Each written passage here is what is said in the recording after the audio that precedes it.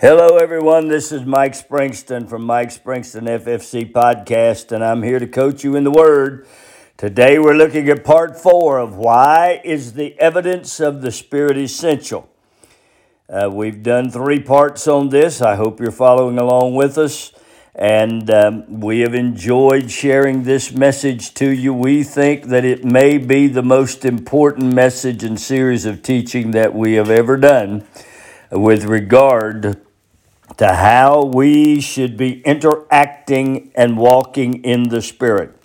Well, I want to encourage you to contact us at springston56@gmail.com, mikespringstonministry.com, ffcma.org, or through Family Fellowship Chapel's Facebook messaging. We would love to hear from you and communicate with you. And so if you feel the need to do so, we'd love to hear from you. Let's begin with a word of prayer today. Father, we thank you for the Word of God. Open our eyes that we can see, our ears that we can hear, and our heart that we can understand what the Word of God is saying to us. And then may we apply it to our lives so that we can be changed into the image of your dear Son. Now, Father, we sanctify ourselves, yield ourselves, and surrender ourselves to the Holy Spirit. And we ask that you would allow Jesus to speak to the Holy Spirit. And as he speaks to us, may we receive it and then release it to your people for the uplifting and edification of your children. Bless us now, I pray, in the lovely name of Jesus as we receive the benefits of your precious salvation. In Jesus Christ, our high priest, our Lord, and our man in the Godhead's name. Amen and amen. Well, we're talking on why is the evidence of the Spirit essential. Today we're going to begin with James 4:17. But the wisdom that is from above is first pure, then peaceable, gentle, and easy to be entreated, full of mercy and good fruits, without partiality and without hypocrisy. And the fruit of righteousness is sown in peace of them that make peace. So there is a wisdom that comes from above. That wisdom is pure. That wisdom is peaceable. That wisdom is gentle. That wisdom is easy to be entreated. It is easy to be received. It is easy to walk into it. Because it is from that pure wisdom that we receive mercy and good fruits. Now that is done without partiality and without hypocrisy. This is important information. From that pure wisdom comes the ability to do something that is completely astounding if you understand how pure wisdom becomes peaceable, gentle, how pure wisdom becomes easy to be entreated, full of mercy, and brings about good fruits. That's interesting, isn't it? And then that is also impartial and without hypocrisy. We identify easily with all of those other areas, the purity, the peacefulness, the gentleness, the mercy, the good fruits. But do we understand what the words impartial and without hypocrisy mean? Impartial means equal treatment of all rivals or disputants, fairness. Hypocrisy means the practice of claiming to have moral standards or beliefs to which one's own behavior does not conform. So what is James 3 saying? He is saying that there are good fruits, there is peace, gentleness, things that are easily entreated, that are full of mercy and good fruits that come from God without partiality and without hypocrisy. And the fruit of righteousness is sown in peace to them that make peace. Well, he's saying he's fair and equal to all. And he works for all. And that includes those who profess but do not possess the real fruit of righteousness. So righteousness is sown in peace so that it can make peace for mankind. Now let's explore somewhat more deeply. So since he is equal in his benefits to man, and since he offers righteousness to those who profess but do not possess, it appears that there is no separation between true righteousness and true righteous believers and those who are living in that kind of being a believer. We would think God deals with all of us the same. That's the way it appears. The implication is that we can live by any standard we choose, profess to believe, and that He's bound by His word to treat everyone the same and provide for everyone equally. Well, if you look at it from that alone and you leave it alone right there, you could see where there could be truth. There's kernels of truth there. There is no doubt that He is faithful. 2 Timothy 2:13 said, and if we believe not, yet He abideth faithful. He cannot deny Himself. But there is more, my friend. There is more. Because when James makes this statement, but the wisdom that is from above is first pure, then peaceable, gentle, and easy to be entreated, full of mercy. And that wisdom is full of good fruits. He's saying that there's a reason that things are coming out of you. There's a reason that the benefits of salvation are being expressed to you. I've said this before. We don't need to worry about God's blessing. We need to live in God's benefits. We need to live in the benefits of salvation.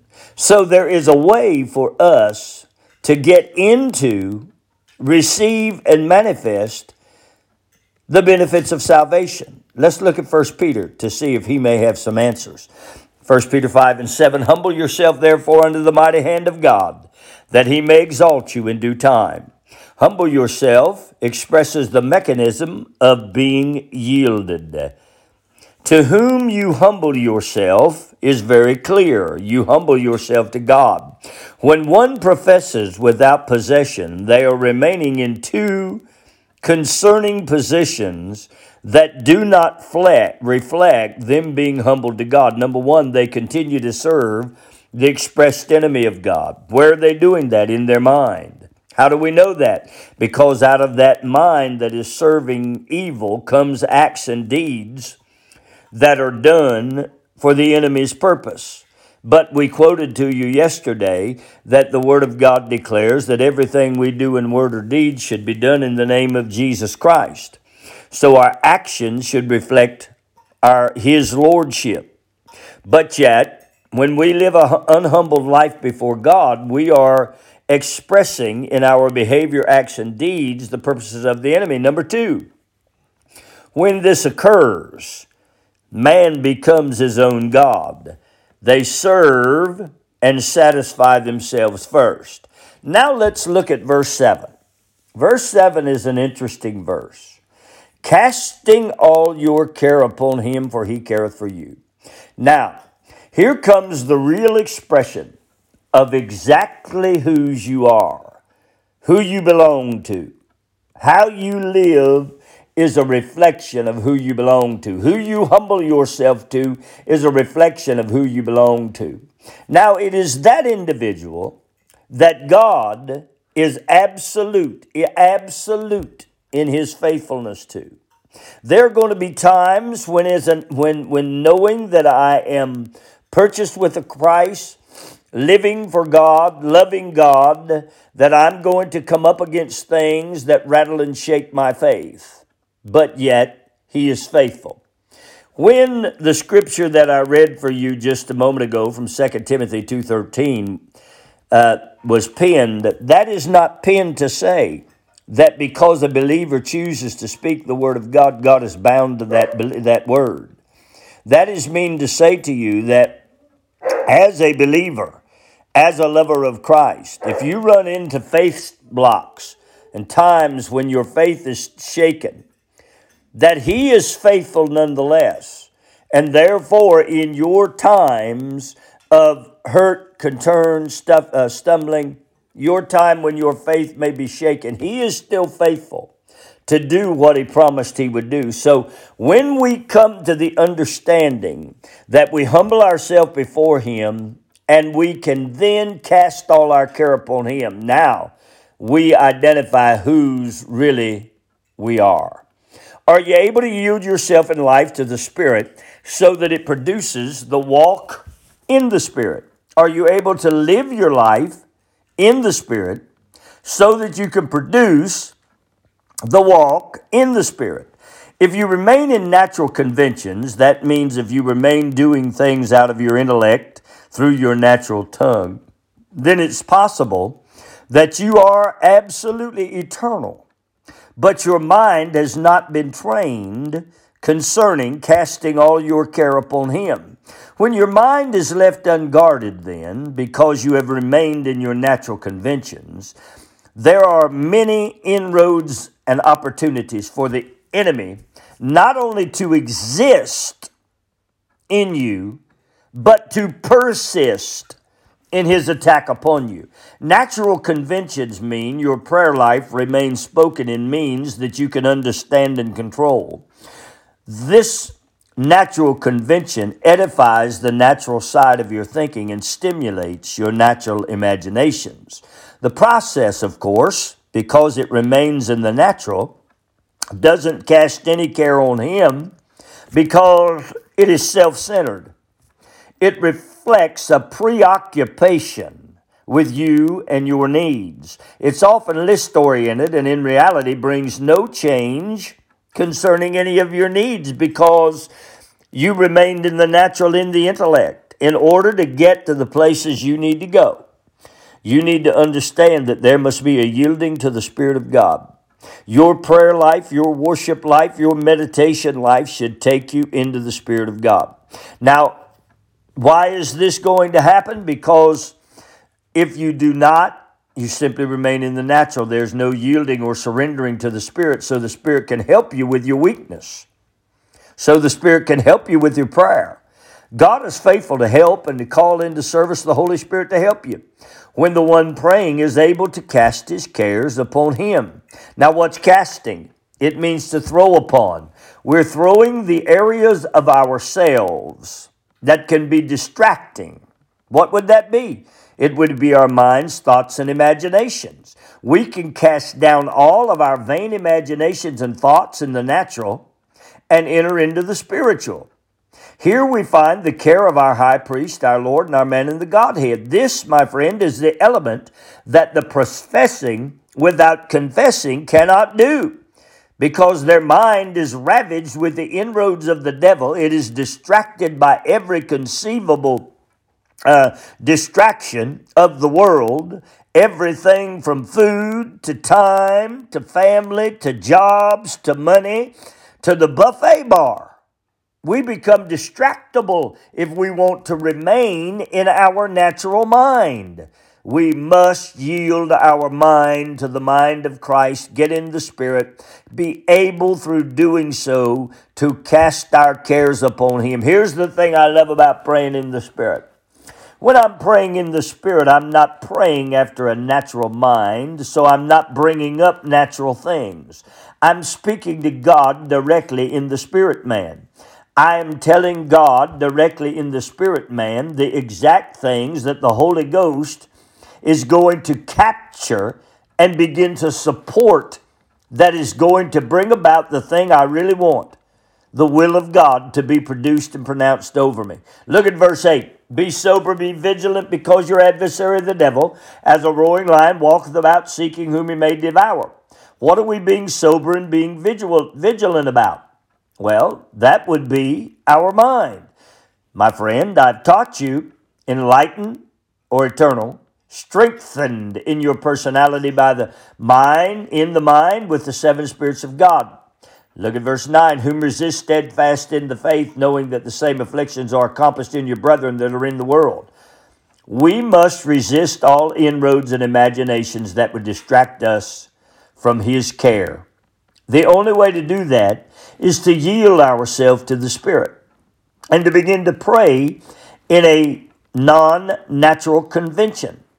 That is the evidence of the Spirit of God. We begin to speak in a tongue that evidences the Spirit of God operating in our inner man, working through our mind. The Holy Spirit Himself captures that, begins to take over our weakness, and helps us to pray until the very things that we're praying over become, according to Romans chapter 8, all things that work together for good to us because we The will of God is revealed to us from that prayer. We need to resist in faith, knowing the same afflictions are accomplished in your brethren that are in the world. But, verse 10, the God of all grace, now watch what I'm about to say here. The God of all grace, who has called us unto his eternal glory by Christ Jesus, after that ye have suffered a while. Now watch what he does. He makes you perfect. He establishes you. He strengthens you. And he settles you. Now look at this. When you yield, when you got saved, you yielded to the grace of God. Grace has exposed and enlightened your eternal side to the glory of God by or because of our faith in Jesus Christ. We have suffered with the development and the training of our mind to become the personality of Christ. Now in that we have become perfect in spirit and in mind due to the joint efforts that consisted of our efforts to balance our inner man with ourself and the Holy Spirit. And we are established, strengthened. Then we are settled. For what purpose? To go to the next step. Where is that next step? Shows up in verse 11. To him be glory and dominion forever and ever. Amen. Before we expose this, we must make sure you see upon whom this eternal work is accomplished. In the scripture that we're referencing from 1 Peter chapter 5, in that scripture, the person that we are referencing must be understood. Who has had this eternal work accomplished in them? You must know who has been made perfect by the grace of faith of an eternal work that has occurred in your inner man. We must identify what and who has been strengthened and settled. This is the believer, my friend. It's the believer who has yielded. Now that believer, having been made to be eternal, having been made perfect in his inner man, has been strengthened and settled in his mind. At this point, there is a dominion factor. There is a dominion factor and a glory factor that unfolds for the believer. This believer can now be assured that he can cast all his care upon Jesus Christ, his high priest, his Lord, and his man in the Godhead. And then the glory and dominion of the very God who has made you eternal and who has strengthened you and who has allowed you to engage with him has brought you into the dominion and the glory of God. So that from that dominion, your faith, your grace that was brought about by your faith has allowed you to cast every care on him, and he does so forever and ever, and amen. So be it. Man who yields his care to the spiritual nature then lives in the things that Jesus promised that he personally would give them in the book of John, between John chapter 14, 15, 16, and 17. Here, Jesus said that he would give you peace, joy, the spirit of truth, and the glory that belonged to Jesus. These would all reside in us because they would be given to us by our man who is in the Godhead bodily. Now, what does yielding sound like then? Here is what we know. It is not natural. It comes from a position in the core of the brain. It is not natural in that we speak it in English. It is a message and a language that speaks directly to the glory and the dominion of God. That language enters us into the heavenly conversation. We know that yielding is supported by the Holy Spirit. We know that yielding that is supported by the Holy Spirit produces the will of God, because it causes all things to work together for good to those who love the Lord It expresses then our love. It expresses our calling. It expresses our purpose that we must fulfill in the plan of God. It is a manifestation that shows us that the love of God is an inseparable connection to our eternal and personal side because we can engage directly with Him. Now, if we want to talk about once in grace, always in grace, and the factor that ensures our eternal personality, the enlightenment of our eternal side, the strengthening of our personality, and the engagement in the activity that is the heavenly conversation with God, then we can talk about the inseparable love of God that connects us to God so that we are engaged directly with Him. Now we've got the once in grace, always in grace factor. Without it, my friend, we are living under the attack of the enemy and living in the situation where the inroads of the devil are coming into our vain imagination. So, wherewith this then does there arise an issue in the church? Well, that arises because to the unbeliever, now I want you to gather my term there, the unbeliever, the message that is given in tongues in the church, or that is spoken by the individual in his secret place, sounds out of tune. These unbelievers are not necessarily the lost, however. They are those who have not come into the understanding of the glory that our man in the Godhead seeks to release, that can only be done through this means. So let's see what the Scripture says concerning the thoughts and the intents of man. Because even though it may sound out of tune to you, whether you are have been born again and are an eternal individual, or whether you are absolutely lost, this thing may sound out of tune to you. But watch what Hebrews chapter 4 said. Verse 12, for the Word of God, the Word of God, the Word of God is quick and powerful, sharper than any two-edged sword, piercing even to the dividing asunder of soul and spirit. Where is this thing working? It's working internal. It's coming through the internal to the external, and of the joints and the marrow. Now watch. And the Word of God is a discerner of the thoughts and intents of the Spirit. So this thing is working out of our spirit, through our mind, and speaking in thoughts and intents that only God knows. Now, if I speak in my conventional language, everybody knows what I'm thinking. Everybody knows when a fool opens his mouth. But in the spirit world, outside of the natural world, God knows. Look at verse 13. Neither is there any creature that's not manifested in His sight, but all are naked and open to Him, open unto the eyes of Him with whom we have to do. What's open to Him?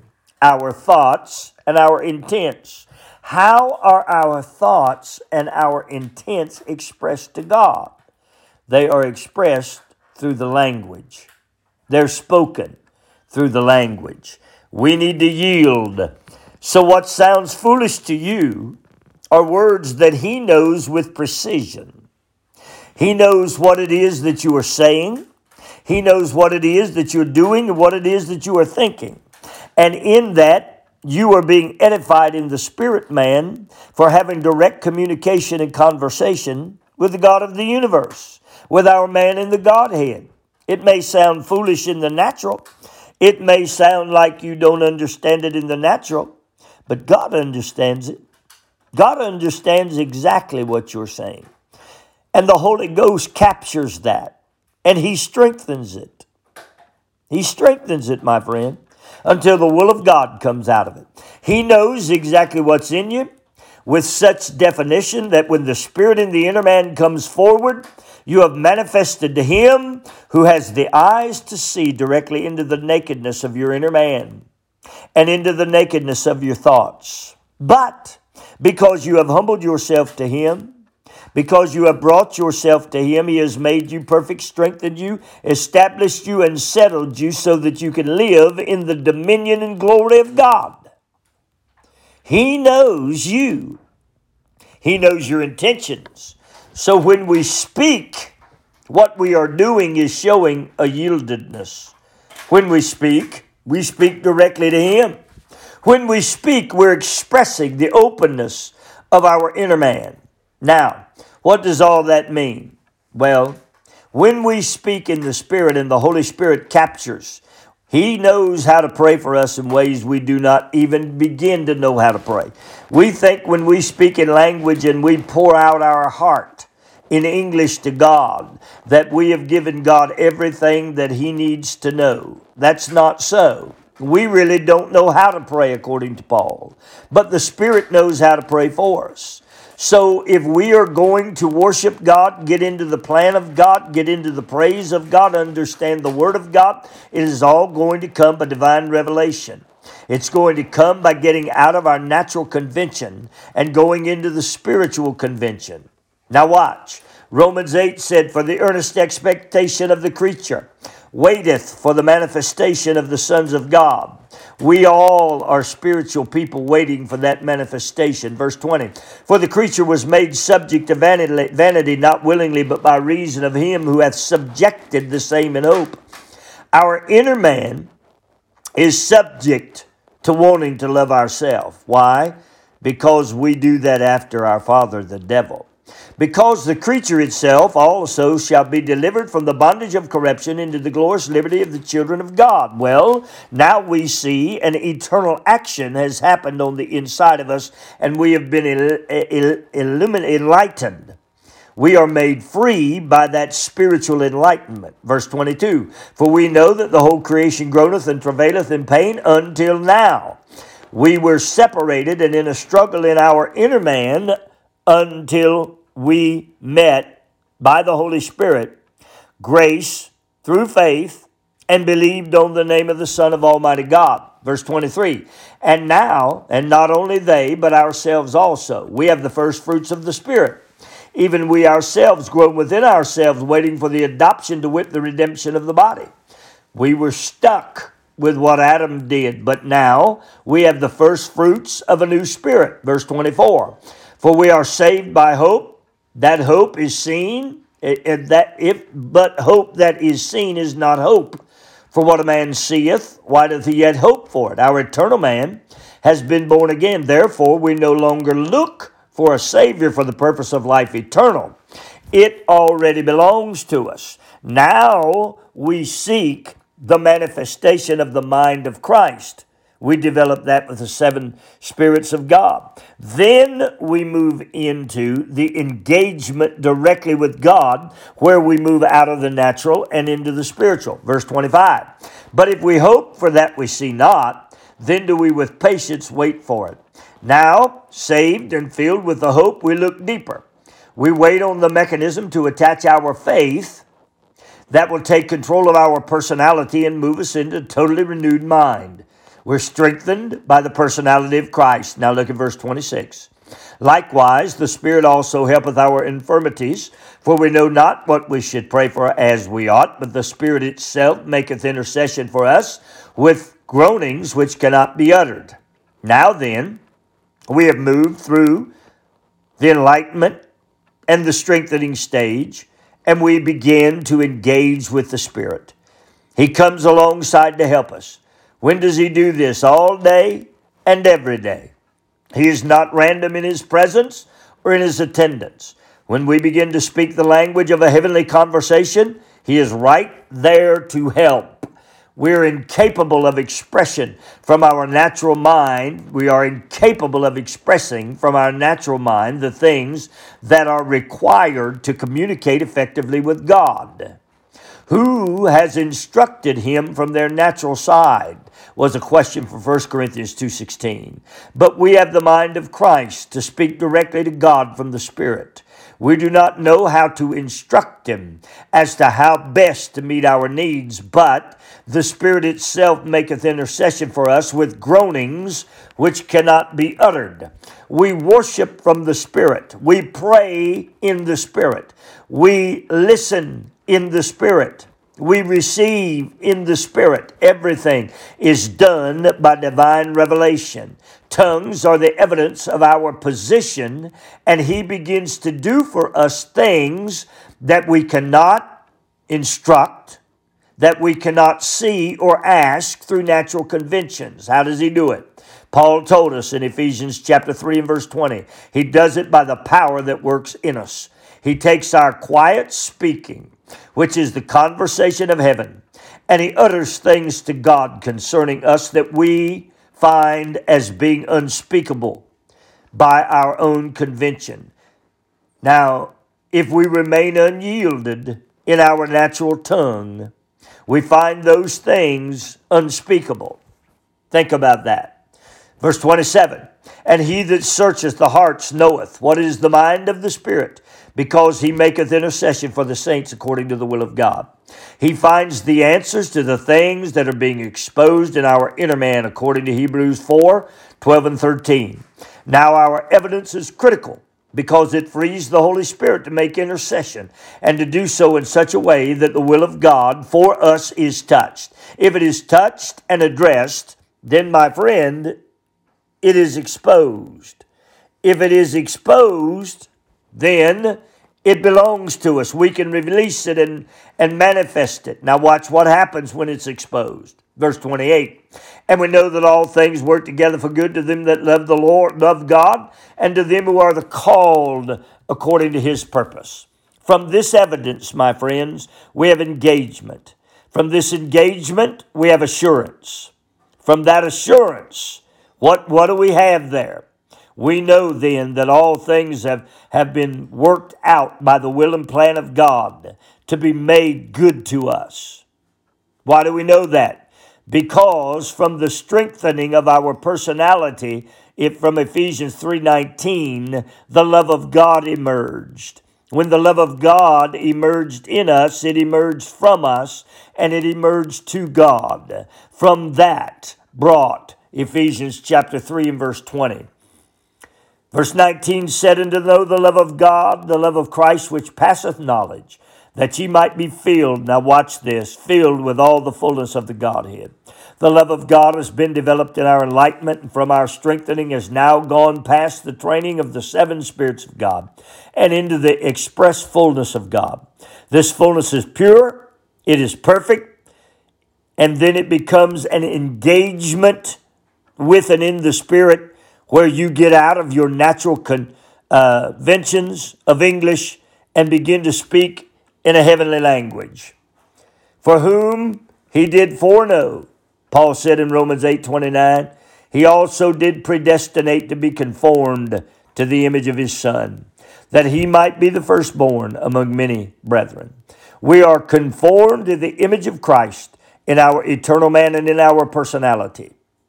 And in our creative being, all of that is done by the Holy Spirit. He was first, but we, being his brethren, are made partakers of the divine nature. My friend, you can speak in the Spirit directly to the man in the Godhead. He will speak in the Spirit directly to you. This will change your life if you will recognize the importance of the evidence of tongues, the evidence of the Spirit manifesting itself in you. If you will begin to yield your mind to the Holy Spirit, he will take you places you never dreamed you could go. He will accomplish things in you you never dreamed you could accomplish. He will reveal things to you you absolutely didn't know.